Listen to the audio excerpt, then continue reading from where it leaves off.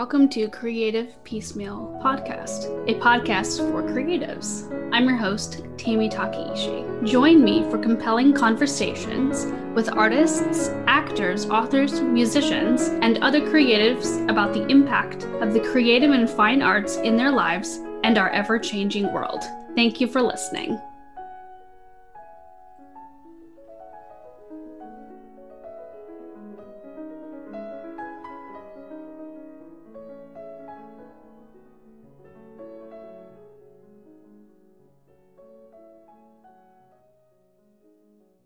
Hello, welcome to Creative Piecemeal. We're doing something a little different today called the Mini-Sode.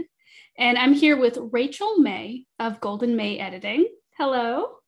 Hi, how are you? Good. Rachel is an author, editor, and a book coach. And if you'll remember, listeners, Rachel and Emily were on the show back in January of this year. So please check out that episode wherever you get your podcasts. They give great advice and also share their story of how they came to be in the book coaching business.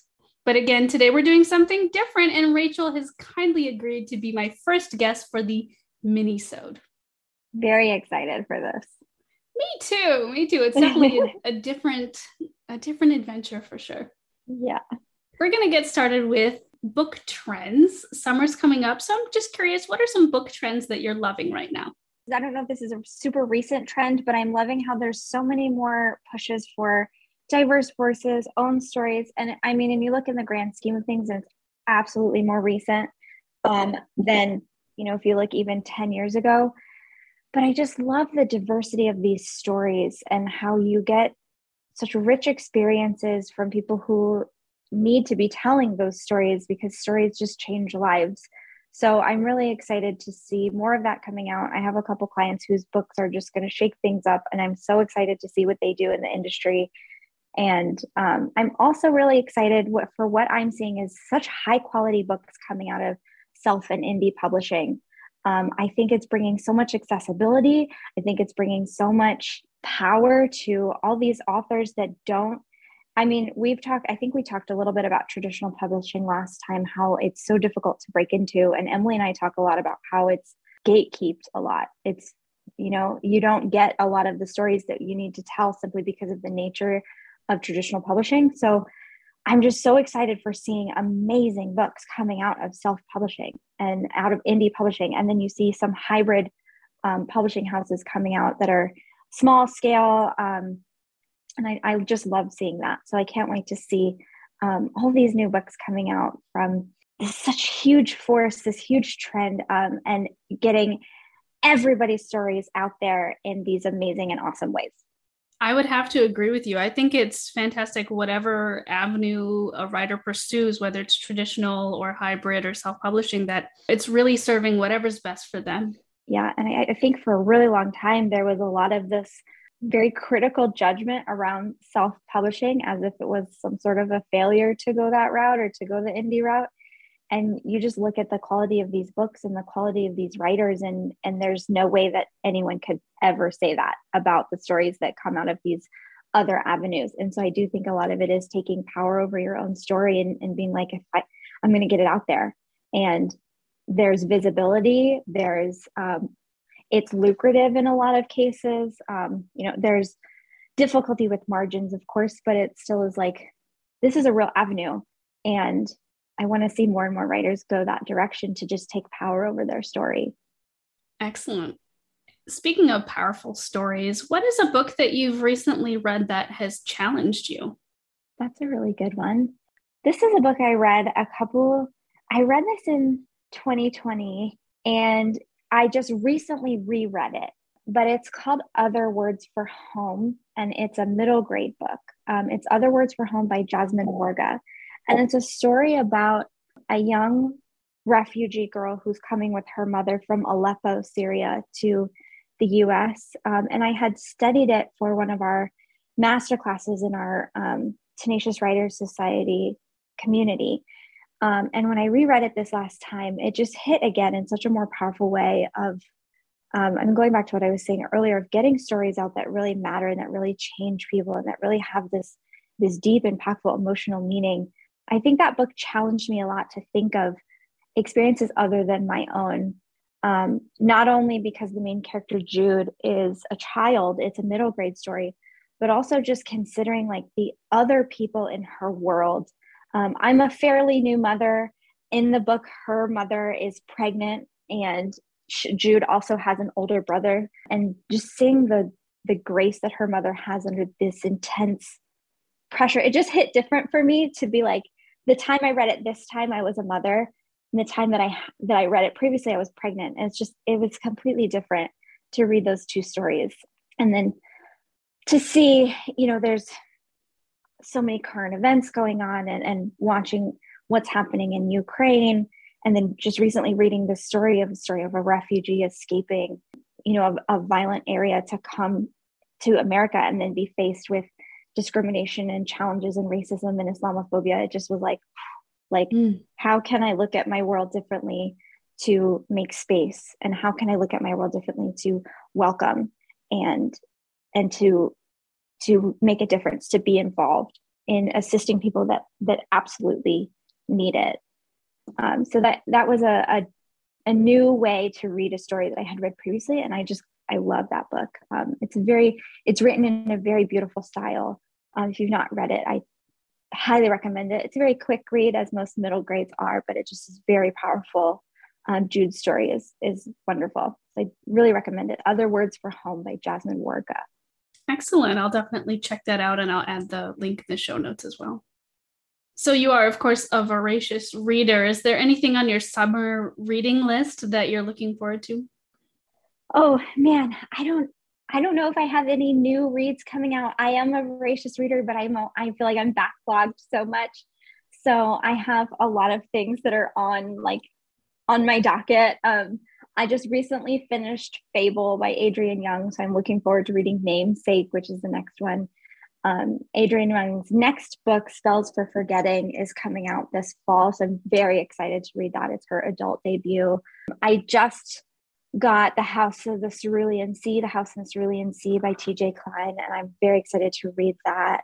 That's on my Kindle list. I have the House of Breath and Sky, which is a follow-up to Crescent City by Sarah J. Maas, and I'm excited to read that. So playing a little bit of catch up. I'm really excited for those books. And then I also have on my Libby subscription, I'm waiting for These Violent Delights, I think it's called. I'm really excited to jump into that one. I need to go claim it and then start reading it. Nice. Yeah. Sometimes I'll get something on Libby and then I'll be like, oh yeah, I forgot that I requested that 3 months ago. Yeah. I have another one that I'm really excited for. I believe it's called In Deeper Waters or In Deepest Waters. It's like a LGBT pirate story, and I'm so looking forward to that. And I'm waiting to get it on my Libby. And then I also have requested Red, White, and Royal Blue, which is a little older as well. But I got it on my Libby and then didn't finish it in time. So I'm like, I have to go back. I have to get it. It's just when you're a parent, I used to just sit down and read books in one sitting. And now I have to find by time throughout the day. Or when I read Fable a couple weeks ago, I was up until 2 or 3 a.m. And then the next day I just was like, oh, this was a bad choice. But a good choice and a bad choice because I loved it. But I was also exhausted. Yes, that happens sometimes. Yeah. You work a lot with authors, as book coaches and getting their stories ready and out in the world. Can you tell the listeners and viewers, in this case, a little bit more about Golden May Editing before we go on to some other questions? Absolutely. So Golden May is a company that my business partner Emily and I started because we wanted to help get stories out there. We both firmly believe that stories matter and stories change lives. And so we wanted to be hands-on as well.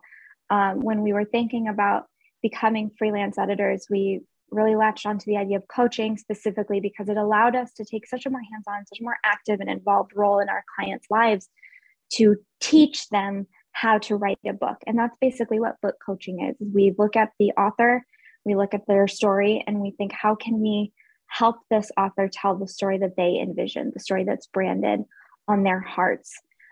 So regardless if someone comes to us with a brand new story idea, a story that they've been working on for 15 years and they can't finish, or they're on revision draft number 6, we look at that story and we look at that author kind of from the ground level, and we teach them what are the foundations of good story. How does good story work? How does show don't tell work? How does writing backstory work? And we develop all of these individual skills through weekly calls and weekly assignments. Through the end of our 6-month program, you really develop just everything that you're going to need to write the story that you dream of. And we also focus so intensely on the author themselves and what mental blockers are you struggling with? Do you struggle with perfectionism, imposter syndrome? And how do we teach you to manage those things and to learn how to work them into your writing process? So I say that because we look at the story, but we also look at the author and bringing the best out of both to really create what is this thing that's branded on your heart? Why is it so important to you? And how can we get it into the world? Lovely. And I imagine that the idea is that someone goes through the 6-month process and then they can go out into the world, transfer those skills to other books and other projects. But I'm assuming your guys are still there to touch base anytime you need them. Yes, absolutely. Yeah. So the idea is that by the end of our 6-month program, you've learned how to take from story idea all the way to outline into drafting skills. You should have all the skills that you need, what we teach you, you get worksheets for, so you know, like, here's what you can do to train your brain to think in story. And then when you're done, you can take all of that to the rest of the draft. You can take all of that to the next idea, any idea that you have in the future. But our 6-month program is also renewable. So if you love working with us and you've loved the 6 months that you've had and you want to go for another 6 months, you can absolutely renew, and we're there for you. So you end and you're always, you're a beloved client of ours, so you can always come back and chat with us when you want to stay in touch. But there's also for sure the option to renew and to keep working. And sometimes books take a while to write. They do. Yeah, they definitely do. And our program we've broken it down into different phases. So I was saying earlier, story idea or end of draft. We start with, let's look at the heart of the story. Let's look at the characters. Let's look at the story structure, and let's re-outline the book. And then let's practice drafting. So by the end of the 6 months, you get all the skills you need, but you don't necessarily finish a complete draft in that time. You will finish a complete scene by scene outline, and you'll start drafting so we can practice the skills that we've been learning. And then if you wanted to renew, then we would go, let's draft and let's run with it and let's have fun with it. And we have a couple clients who are currently doing that. We've had quite a few clients who have finished full and complete drafts with us. And that's just an amazing thing to see who they were when they came to us and now who they are with a finished draft in hand. And it's everything that they could ever have dreamed. I can only imagine it's just so rewarding to be able to help the authors on this step toward making their dreams come true and seeing their stories come to life. It really is. It's so special to look at the assignments that they worked on for us in their first week, and then just in 3 or 4 months, how much change they can have. And then at the end of the 6 months being like, you are a different writer and look at all this amazing work. It gives you all the warm fuzzies. It sounds like everyone needs Rachel and Emily in their back pocket. So run, don't walk, to click that link in the show notes. We would love that. Come chat with us. If you did want to chat and learn more, we have a free consult, so you can come learn more about our program and more we can have, how we can help. No strings attached. So come chat. Excellent. So back to the questions. Yes. What is one thing you wish everyone knew about editing? I think what I would wish everyone knew is that in the best, most exciting way, it is a lot of work, and it also takes a long time. It can take a long time. I think a lot of new writers, or a lot of writers who finish that first draft, they're on such a huge high, and they should be, because they just accomplished something really, really amazing. And then they get to revisions and they realize this takes a lot of work, and I have a lot ahead of me and this is going to take forever. And they just kind of feel really defeated and really like, did I even write a good book? And what I want people to know is like, yes, you did. you uncovered gems. Like you are digging, you are looking, you're finding these brilliant things. And now all you have to do is polish the gem. And now you have to do is like chip away and get it nice and shiny and like, you know, shave it down so it's the beautiful little shape that we all want to see. And it's work, but it's so rewarding and it's so impactful and it just makes your story better. And anything that you're doing that makes your story better is worth it. It can seem really overwhelming, but if you look at your story and you say, hey, I really think I should do this, it'll make my story better. That's exciting. And I want people to hang on to that and just find the joy in that process and be like, editing is hard, but it makes my story better. Like how awesome is that? That's so exciting. So just keep up the good work.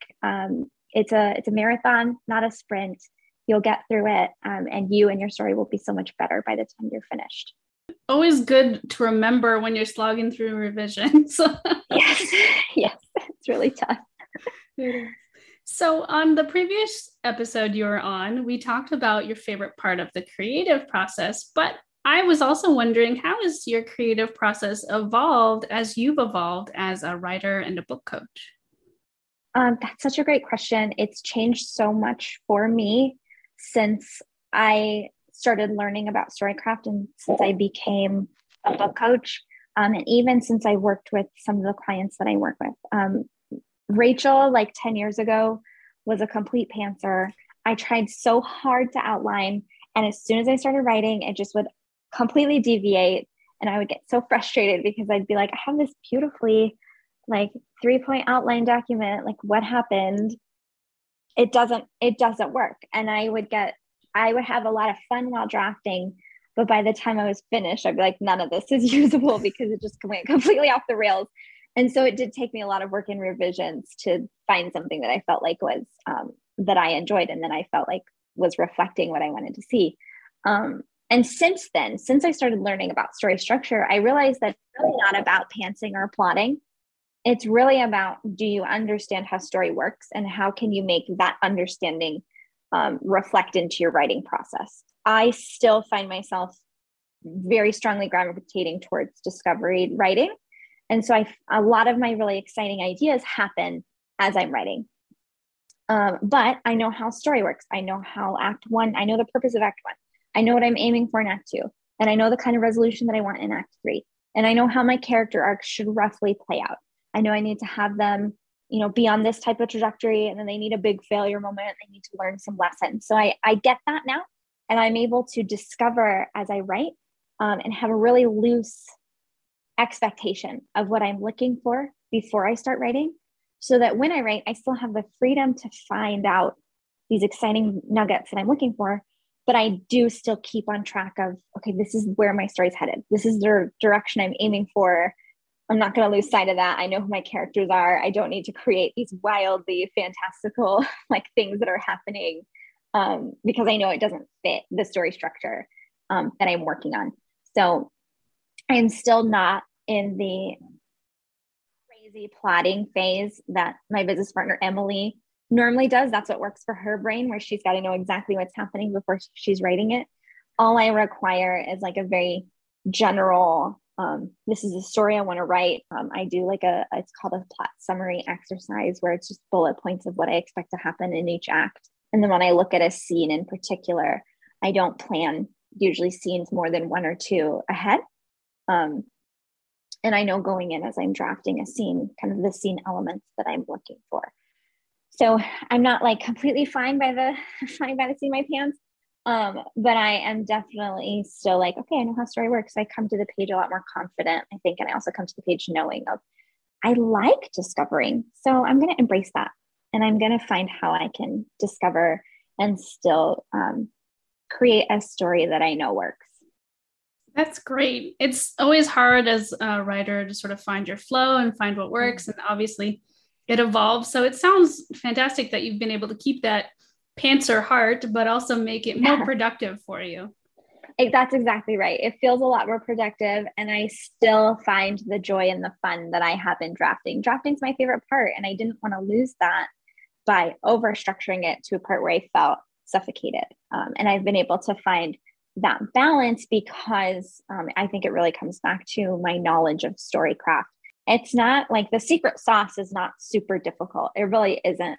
you're struggling with it, you can be taught and you can figure out how this works with your process. That's a big part of our program is this writer's process looks a lot different than this other writer's process. So how do we adjust those processes? How do we find the balance? So I've done that in my own life, and it's really helped out. One last question. This is sort of a fun one. It is, if you were to bury a time capsule, what would you put in it? Oh, this is so good. And I was just recently thinking about this because of, I don't know if you watch Parks and Rec at all, with Amy Poehler, but it's a sitcom. When one of the episodes, they bury a time capsule, and the town wants to put Twilight in the time capsule. It's a really funny episode. So I don't think that I would put Twilight. But I would love to put, I think I would love to put, my favorite author is Tamara Pierce. So I'd probably put some Tammy Pierce books in there. I think I would put an iPhone, like a cell phone from right now, so that in 50 years, I could be like, there's so much technology change. I find that really fascinating, the trajectory of technology improvements. And I'd also put a couple really popular video games. I would also maybe put an N64 in there, because that console never is going to go out of style. That's the best. And if you want to argue with me, please come chat with me. I'm completely team N64. Right? Yeah. N64. And I'd probably put all the Zelda games, because I think if you're going to come up with the best game in the world, it would be the Zelda franchise. So I'd probably put that in there, and then let me in 50 years play Ocarina of Time on N64. That might be the best video game ever. Awesome. It is a really good one. It's Isn't really it? Good one. Yeah. So good. I know a lot of it's nostalgia for my childhood, but I know a lot of it is also like, that's a fantastic video game. It really is. Yes. So yeah, maybe I'd put some of my daughter's baby clothes in there. Aww. Just as a sentimental thing. Yeah. That's a really interesting question. I'm gonna have to keep thinking about that. What would you put in it, Val? Oh, that's a good question. Maybe like a newspaper from like a recent newspaper. And I love the idea of the cell phone, because then, like you had said, the trajectory of how technology changes. In terms of books, I think it'd be really hard to just pick one book. So maybe like a list of favorite books. I like that. I think I just recently moved, and I had to narrow my bookshelves down, and that was a Herculean effort. I had to go from like a couple hundred books down to like one bookshelf, and that was extremely difficult. That would be so hard. Yeah. That would be hard to just find one. I like your list idea. I'm going to switch to that. Excellent. Well, Rachel, thank you so much for coming on the podcast again, and here for the mini-sode. And listeners and viewers, please check out the show notes to find more about Golden May editing. Thanks for listening to the podcast. Like the show? Have a question? Stop by the Facebook and Instagram pages. Links are in the show notes, or search for Creative Piecemeal Podcast on social media and click follow for all the latest.